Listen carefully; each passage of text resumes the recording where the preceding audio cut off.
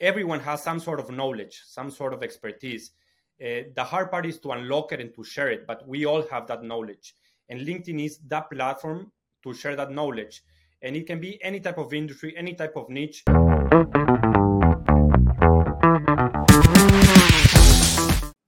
Hello everyone, welcome to a new episode of the Influence Factor by the Influencer Marketing Factory. I'm Alessandro Bogliari, CEO of the company, and today with me we have Daniel Markovits, that is the creator and community at LinkedIn. Welcome to the show. Thanks, Alessandro. Ciao. Good to have you, and thanks for the invite. Absolutely. First of all, how is your week so far? What happened in the past days? How is it this period of the year with you? All good. I'm here in London, so it's getting cold, but all good as usual, following the World Cup. I'm from Ecuador, so actually not the best week for us as we lost yesterday. It was a bit depressing, to be fair, but nothing we can do. That's how football is. But I mean, you're talking with an Italian, right? That is not even in the World Cup this year. So I think that we can. I guess I did better than you, so can't complain. Amazing. And so, first of all, who is Daniel? What is your background? What is up now that you're doing at LinkedIn? Can you tell me a bit more of your, just a few minutes, your background and story? Sure. I'll try to give you a quick overview, but I'm Dani, as people call me, originally from Ecuador, as mentioned, but been living in a couple of countries. So definitely I'm considering a citizen of the world. I lived in Israel for a long time, and now I'm currently in London working for LinkedIn. But in the past, I also worked a long time at a media company called Minute Media that I would love to share more during our conversation. And I think media, sports, content has always been a passion of mine. So I've been lucky to have worked at that intersection of those industries. And currently very excited to be part of LinkedIn, of a newer team supporting creators and community. LinkedIn is definitely making a push in the space. And I was one of the first people in the team building the foundations in the UK and working with amazing creators across the world. Yeah. Amazing. I mean, for anyone that is either listening for the first time on the episode or maybe just check a few of them on the podcast, usually we try to understand what is happening in the industry, right? On different point of view, we had reporters, we had people building platforms for the creator economy. We had other big, maybe e-commerce websites that are talking about what is happening in the creator economy, influencers, and so on.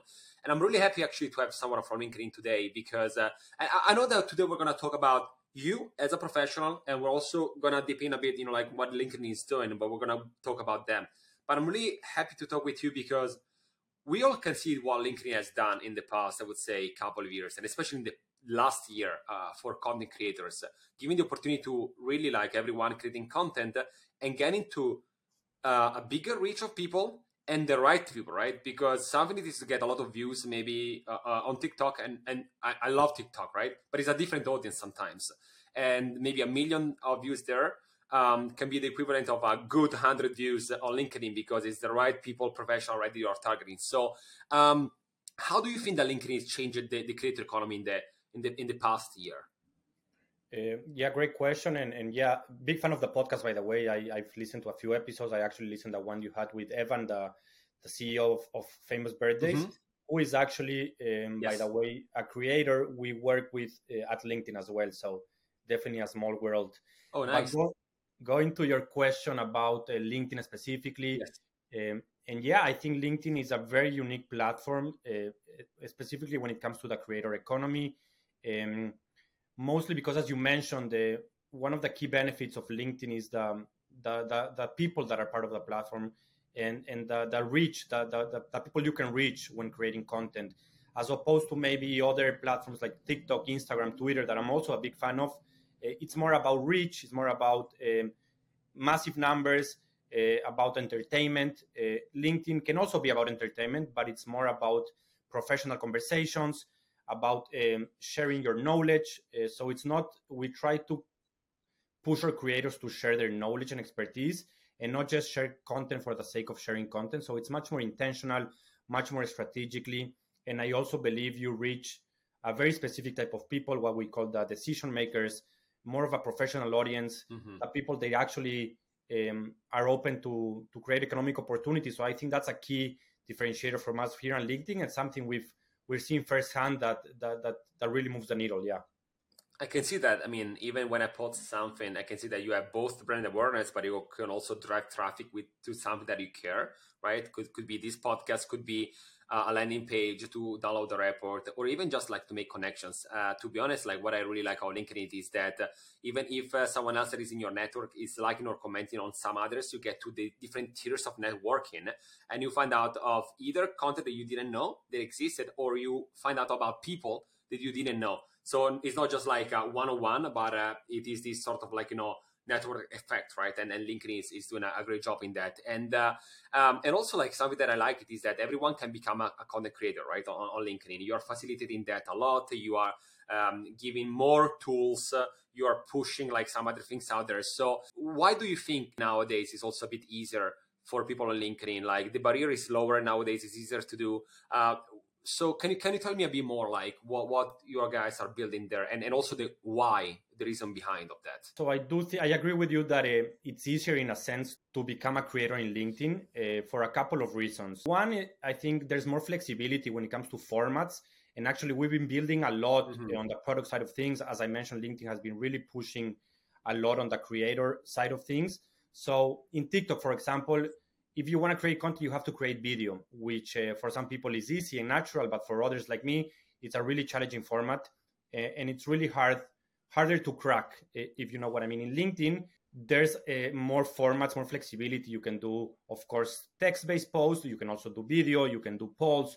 You can do LinkedIn Lives. You can do audio events. You can do newsletters. So there's really space for everyone in the sense of format. So that's one side of things. Two, which I think it's really, really key here, and something me and my team have been pushing for, is trying to unlock anyone's expertise. We believe, and I am a believer, that everyone has some sort of knowledge, some sort of expertise. The hard part is to unlock it and to share it, but we all have that knowledge. And LinkedIn is that platform to share that knowledge.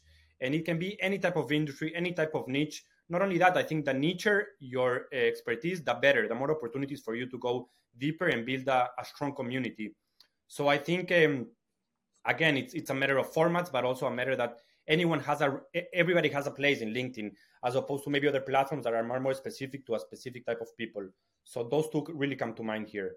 Yeah, no, I mean, I agree. Like I saw many also like groups, right, that you can join that are really specific to certain industries, and the knowledge, like the level of knowledge that they have is really like narrowed down to the something super details.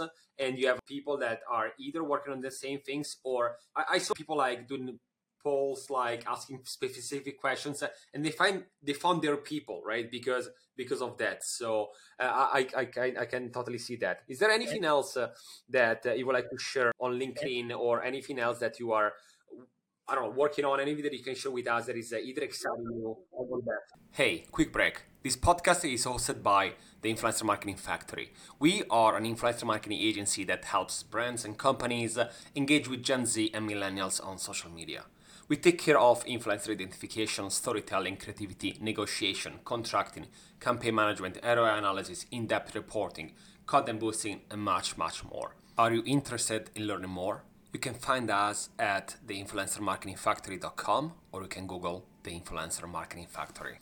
What I'm really excited about LinkedIn, and having seen that firsthand with some of the creators I work with, is the opportunities that can arise from sharing content. So after working there for a year, I really believe that content is a magnet for many things. And I always encourage people to open up and to share their knowledge, their experience. And I think in LinkedIn specifically, people are there to connect, to collaborate, to create opportunities. So a lot of people are just creating content without being full-time creators. They're just trying to add value to their community. And in return, people get speaking opportunities. People get investment opportunities. You can find a job. You can hire someone. And I think content is becoming the new CV. As opposed to showing where did you work, where did you go to school, your content can show other people what you think, what you've done.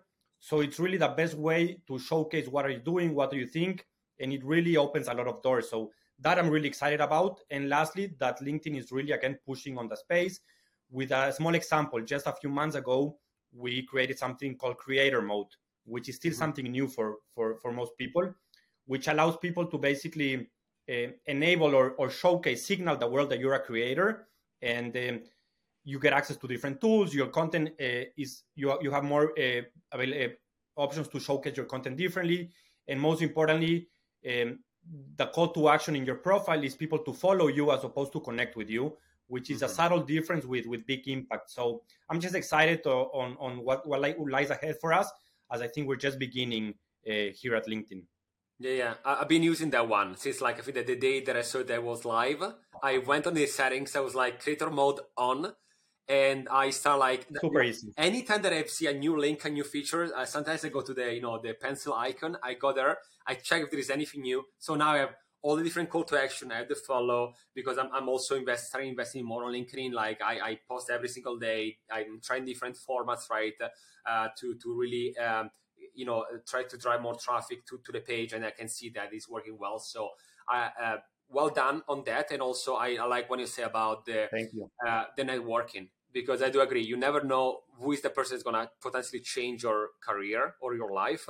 And I also pieces of advice for everyone that is listening: don't be shy, go out there and share your knowledge, maybe because of a like of a comment of someone, right? What I always tell people, and I didn't come up with this analogy, but I really liked it, is that content in general, but specifically in LinkedIn, is like a lottery ticket. Every post you create is like a lottery ticket for free, that you have the option to win. One content can lead you to a new job, to a new founder, to a new opportunity. So you never know what's going to happen, and there's no downside. So I really like that analogy, and I use it a lot. I like it. No, you're totally right. I think that it's one of them can makes exactly. a big difference, right? This is LinkedIn, right? But overall, you, as said at the beginning of the episode, you also have a lot of experience in media. You work in media for how many years? Was it 8, 7, 8, 9? Yeah, it was my first job out of college in Israel, and I was there for more than 8 years. So I was lucky enough to join the company early, and when the company was still a startup. Now it's a pretty big company that owns some very cool brands like 90 Min, the Players Tribune, and some other great brands internationally. Oh, wow. But I was lucky that I was able to do a bit of everything, wear different hats, and really lead amazing projects. So yeah, it was a great experience for me. Nice. It's a great way for you to learn like a lot of things, because when as you said, when you jump in and when it's smaller, you do many things, different hats, like different roles. So you can see a little bit of everything. But then when it grows, like you have the opportunity to see it like growing and learning more, and it helps both of them, right? When it's small, when it's medium, or when it's a bit bigger, so you can see different infrastructure. So in those like 8 years, and even now, how did you see, first of all, content changing, and also how brands are adapting? Because what I say all the time on the podcast is that we went from big production, 40 people in a studio, to record a video that cost you millions. And now we have content creators from their apartment posting something on LinkedIn that maybe gets 1 million or so views like that for free. So how brands are adapting to this? I've learned a lot during this experience, and I would love to share how media is changing. But first, it's important to mention how media was a decade ago, which was part of the media industry I was part of, which was really pushing for scale, for numbers. It was, I think, a wrong assumption that the bigger you are in terms of what we call traffic, visitors, the more successful you are, which I don't think it's the case. So, and we were guilty in that sense as well, riding the waves of Facebook, of social traffic, similar to what happened with BuzzFeed and other great companies that were looking for scale and creating hundreds of pieces of content a day, expanding to every country, every market, and just trying to be number one in Comscore, because that will lead you to more advertising. And in a way, it was true. But nowadays, these companies are suffering because most of their traffic sources were not direct, were not owned. You were depending always on Google, on Facebook, on different algorithms, and you were at the mercy of these algorithms, which happened also to some of our brands. So I think that's really changing. I think nowadays, I'm very happy to see that many new companies are much more lean, are much more sustainable, are much more dependent and focused on who the writer is, on who the journalist is, on who the face is. People, readers, identify much more with a face than with a logo. So, and that's why nowadays I'm a huge fan, and I think you agree with me, Alessandro, of podcasts, but also of newsletters that are coming back to life, because you really make a connection with a writer. You know what they're talking about, you know what's expected, and the quality is just much higher. And you don't need fancy productions, you don't need tons of editorial teams. You just want good content, and it's less about scale and more about growing sustainable, monetizing sustainably, creating community, and just connecting with your audience, which I think was not the case a decade ago. I can see that, and I agree. Like people are following other people, right? They are not following necessarily companies. Maybe they do, but Yes. the experience, the peer-to-peer connection that we can have, right, is different. So absolutely. And so on that, since as you said, like brands are changing, there's new type of content. People are following sometimes more the reporters / journalists, more even more than the media. If you follow the newsletter because you trust the person, right? So is there any either like do's and don'ts that in your years of experience maybe you saw happening, or is there anything, any like little pieces of advice to recommend to others that want to maybe share content online? Yeah. What works, what doesn't? I think first, what works, and if I would have started a media company now, it's go niche. You don't need to be if you try to be everything for everyone, you will end up being nothing. So stand up for something, choose a niche, and then go deep on that niche. You don't need to have 50 million readers. You can have a sustainable business with a much smaller audience, but that it's really owned by you, that you have a direct relationship, that they know who you are. Many people back in the day just arrived to websites because of algorithms. So that's not the right recipe nowadays. That's one. Two, it's focus on quality of content and not on quantity.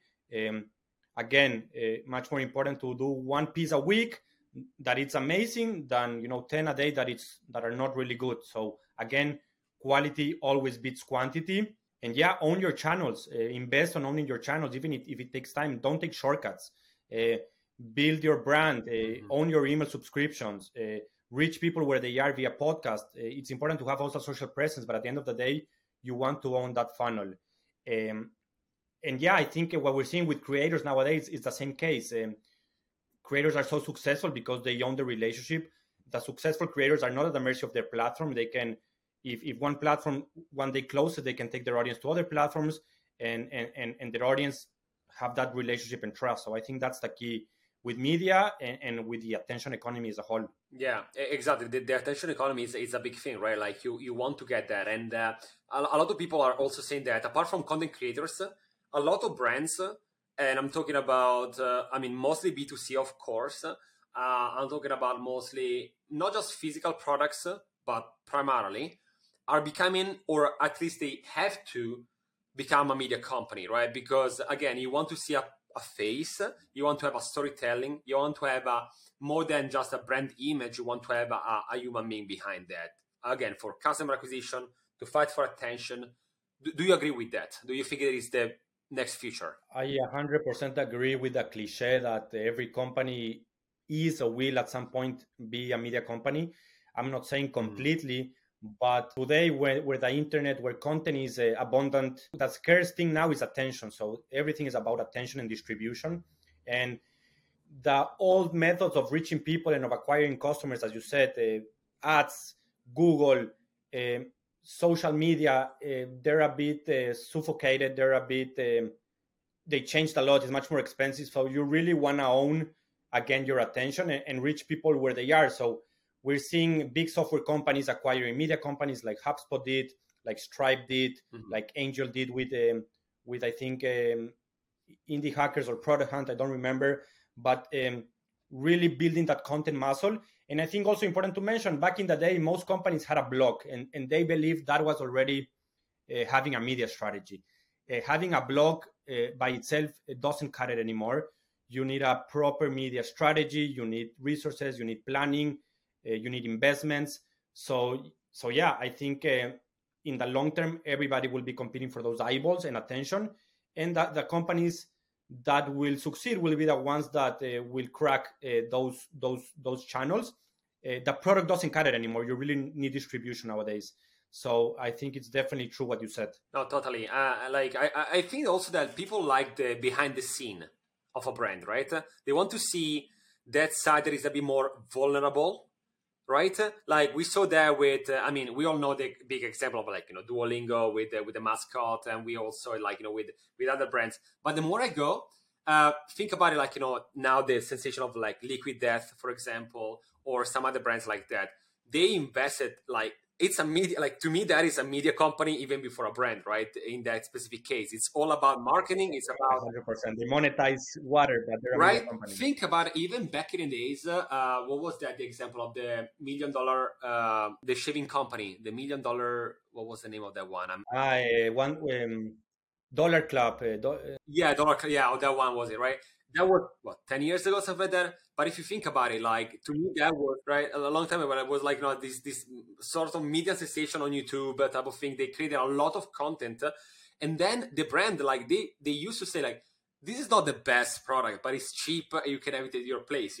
They really went there and be like, we are different for this, and I think that they were one of the first doing like something on really on the media. A lot of DTC products, they invested a lot on their media presence because they know that their product might not be either the best, or they maybe are sometimes in a red ocean, right? So they are competing, but what if they can bring on the media, right? So is there any other thing that you're seeing that is happening in that about trying to fight for attention and media branding? I love what you said about behind the scenes, because that's someone I also always encourage the people I work with at LinkedIn to do.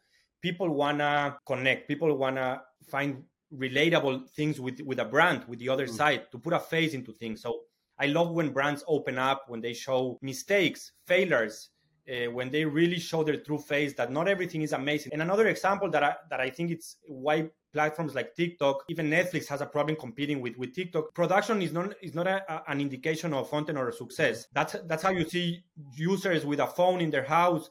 It's about a format. It's about a story. It's about the storytelling, and less about the production and the money you put behind.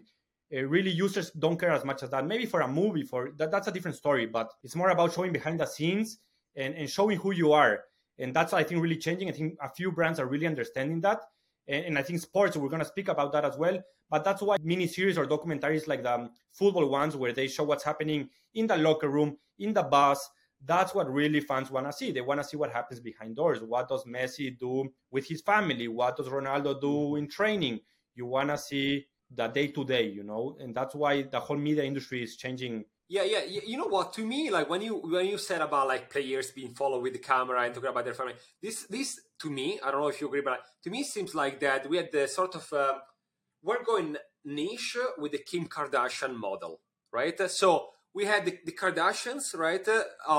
Every single day following them, and then became almost meta, right? Because it was just the show about the show, right? Like so, there was a Right. really meta, but I think that we are getting now the model, the what we're saying now. So we are getting all these people, like what is the behind the scene, or even if it is like still a show, right? Because when you watch this type of thing, it's never really that authentic. It's still scripted. Sometimes it's a bit staged, But I think that we're getting like there, right? So we're looking at these people like, okay, after the game, what happens there, And so these to bring to one of your passion. I know that you're really passionate about sports, and I wanted to ask you about that, because nowadays, people follow the games, but as you were mentioning before, people follow also like people, right? Other people, the players and the coach and everything. Yeah. How is it changing the sports and media? Sports and media is changing in many, many ways. One that I think an obvious one is that create athletes, but also teams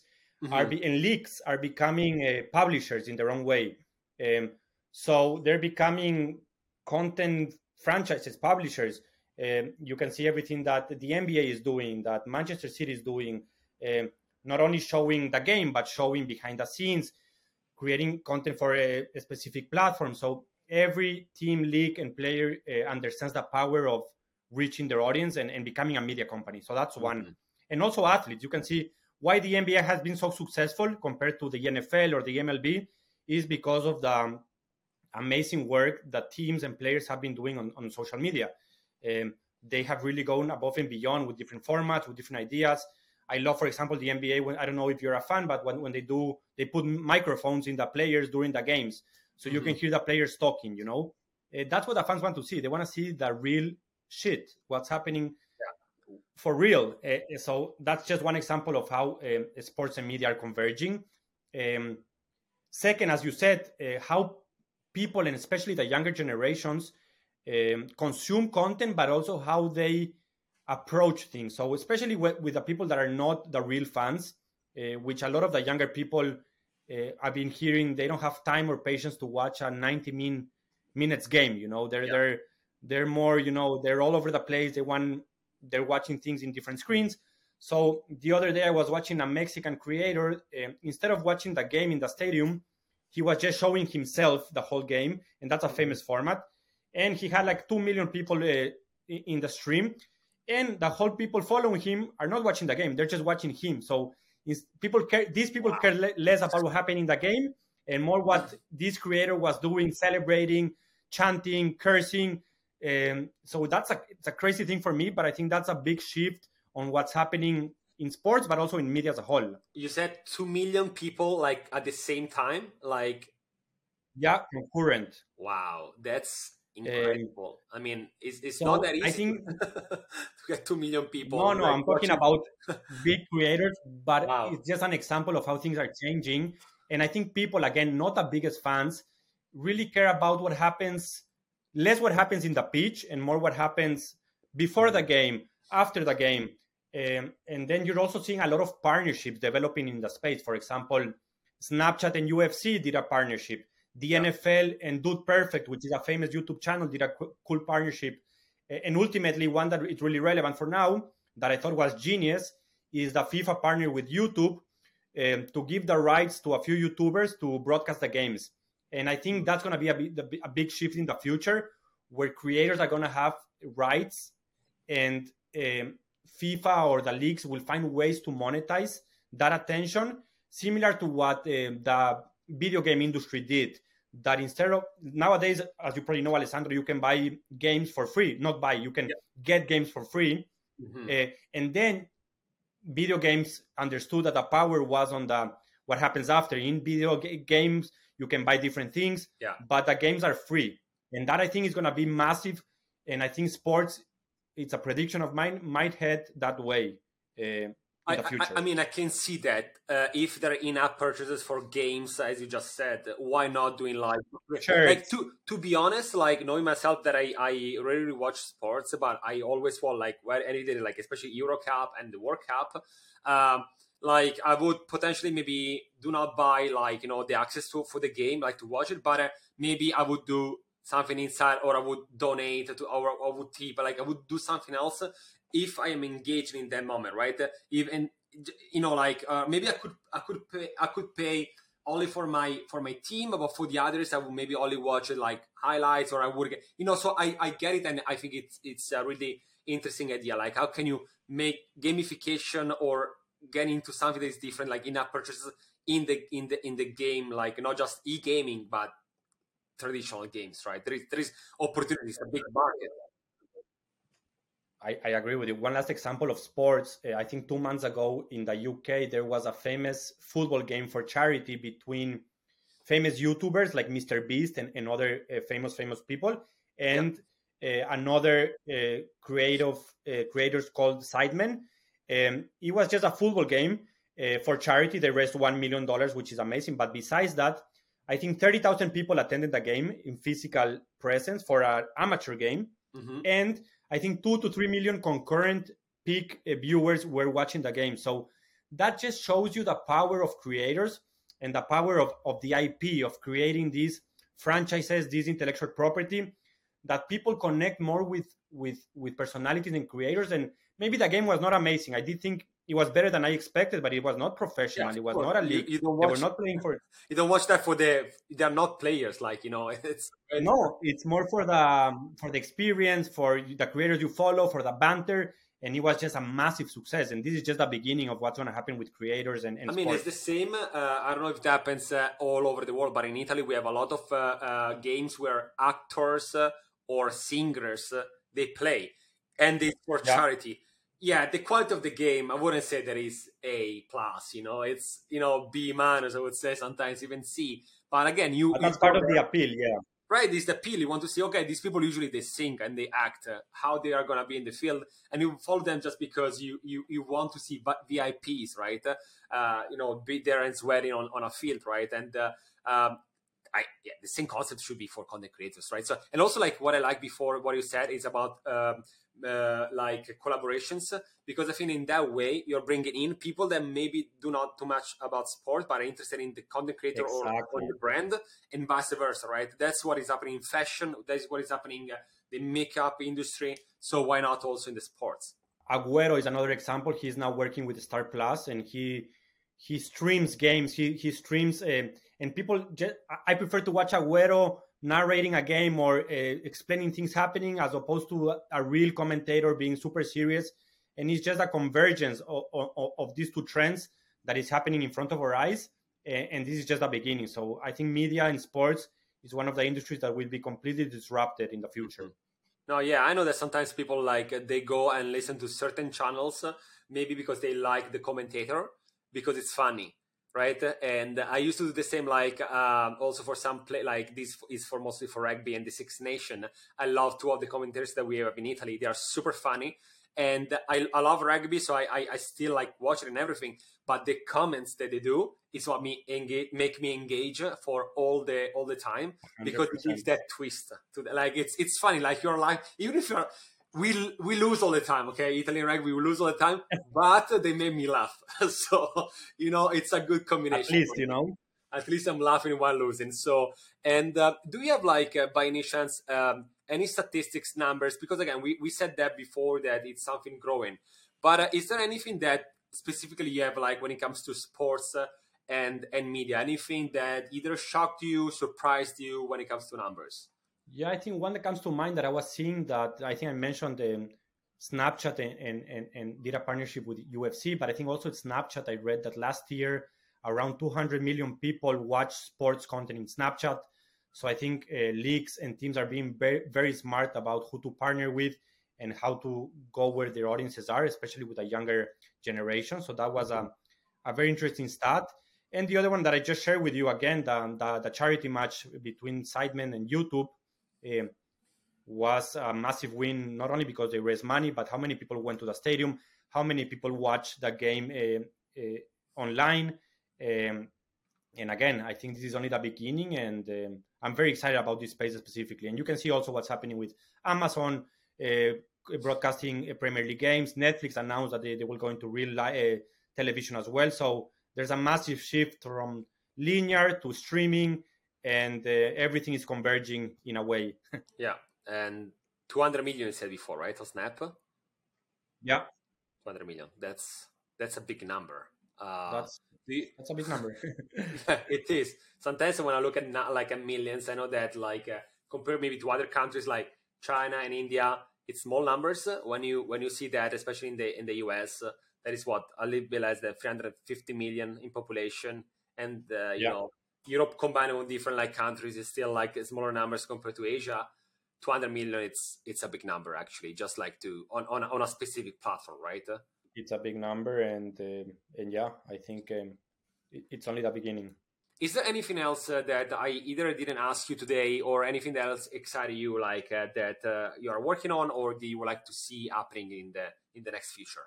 Something that definitely excites me and that I've been kind of going into the rabbit hole, it's everything that's happening with AI, specifically around media. Hmm. And there has been a huge buzz in the last months of different tools coming up that really do magic. I don't know if you've played with some of them, DALI, Yeah. Stable, Midjourney.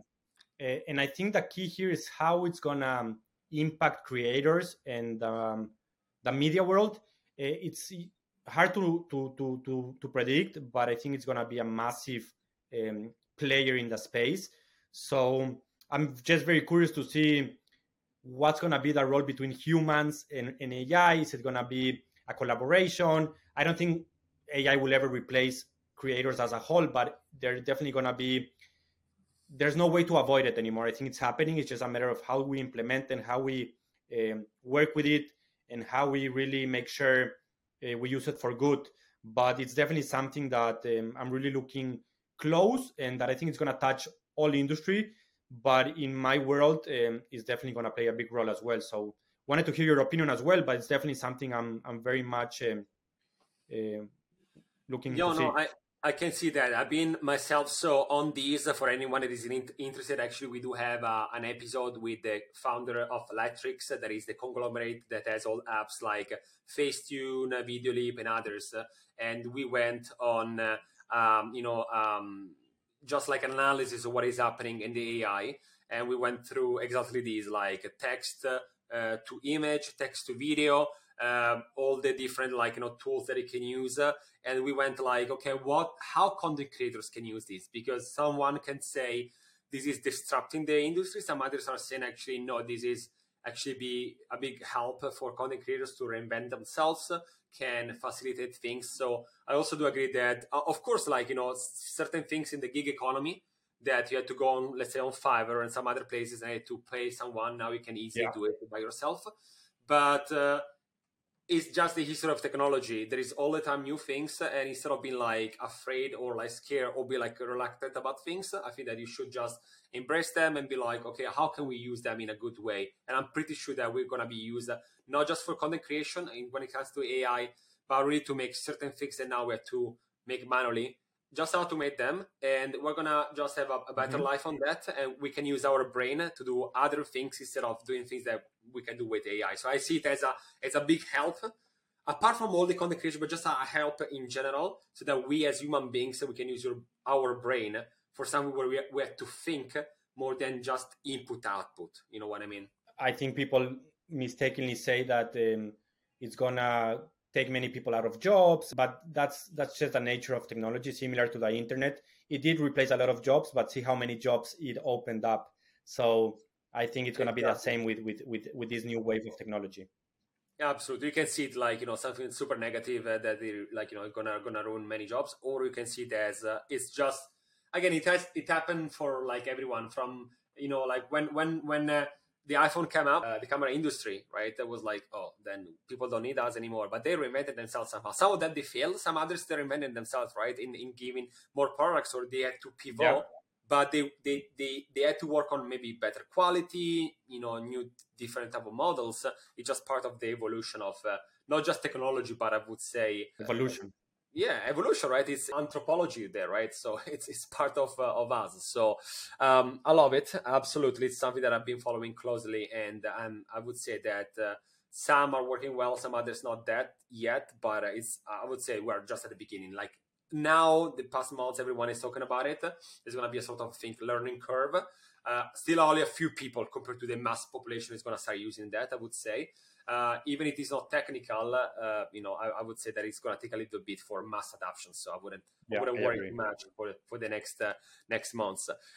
Okay, I want just to ask a super quick Q&A that I usually do with guests. Okay, it's going to be more about you. You can tell your answer. Could be one word, could be a little sentence, or you can go a bit more on that. It's going to be super fast. Okay, just about you. Bring it on. Okay, so if you were a superhero, what powers would you like to have? I think I'm not a huge superhero fan, but being invisible, I think it's. I would love being invisible, and there's so many use cases that you can come up with. So I'll take that one any day. I like it. Are you more for books or movies? Lately, I've been reading a lot, but I still go for movies. I'm a huge movie fan. Okay, so what's your favorite movie? I'm gonna go with Catch Me If You Can. Just today, I was watching a video about the real. What was the name? Abanyal. That's a coincidence. Yeah, it's not a very common answer for this question, but it's a movie I really like. Okay, tomorrow you win the lottery. It's 10 million cash just on you, so you didn't have to work for it. What do you buy? First thing.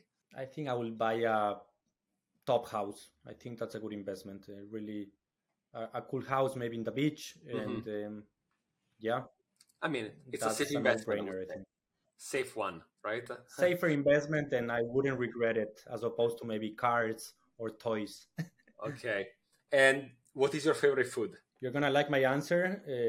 Italian. I can eat Italian every day. I'm gonna go with a classic pizza. Mhm. There's no day that I cannot eat pizza. Yeah, that's a big yes for me. You're not the first one on the pod to say pizza, and I'm really, I'm really sure happy not. about it. Really happy to hear I'm that. sure Okay. not. Last two. Would you prefer to breathe underwater or fly? Fly. No one is No telling doubt me about breathe it. underwater like so far. Everyone is flying. I also am on flying, so I still ask. I'm curious to see if anyone is gonna get back to me with the breath underwater. But last one: book smart or street smart? Street smart. And also, this is like majority of people are on the street smart. Maybe it's the people coming on the podcast. I don't know, but so far it's mostly street smart, and and I love it. I, I, That I mean, I wish I was smarter, so I'll take the street any day.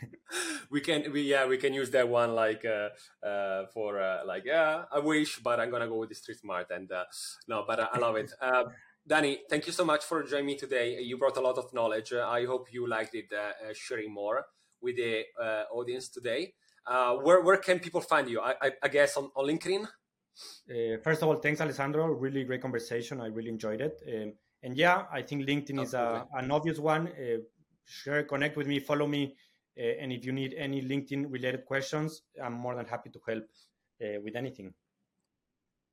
Fantastic. Again, thank you so much. This was the Influence Factor by the Influencer Marketing Factory. Subscribe to the channel. We're going to have other amazing guests like Danny today.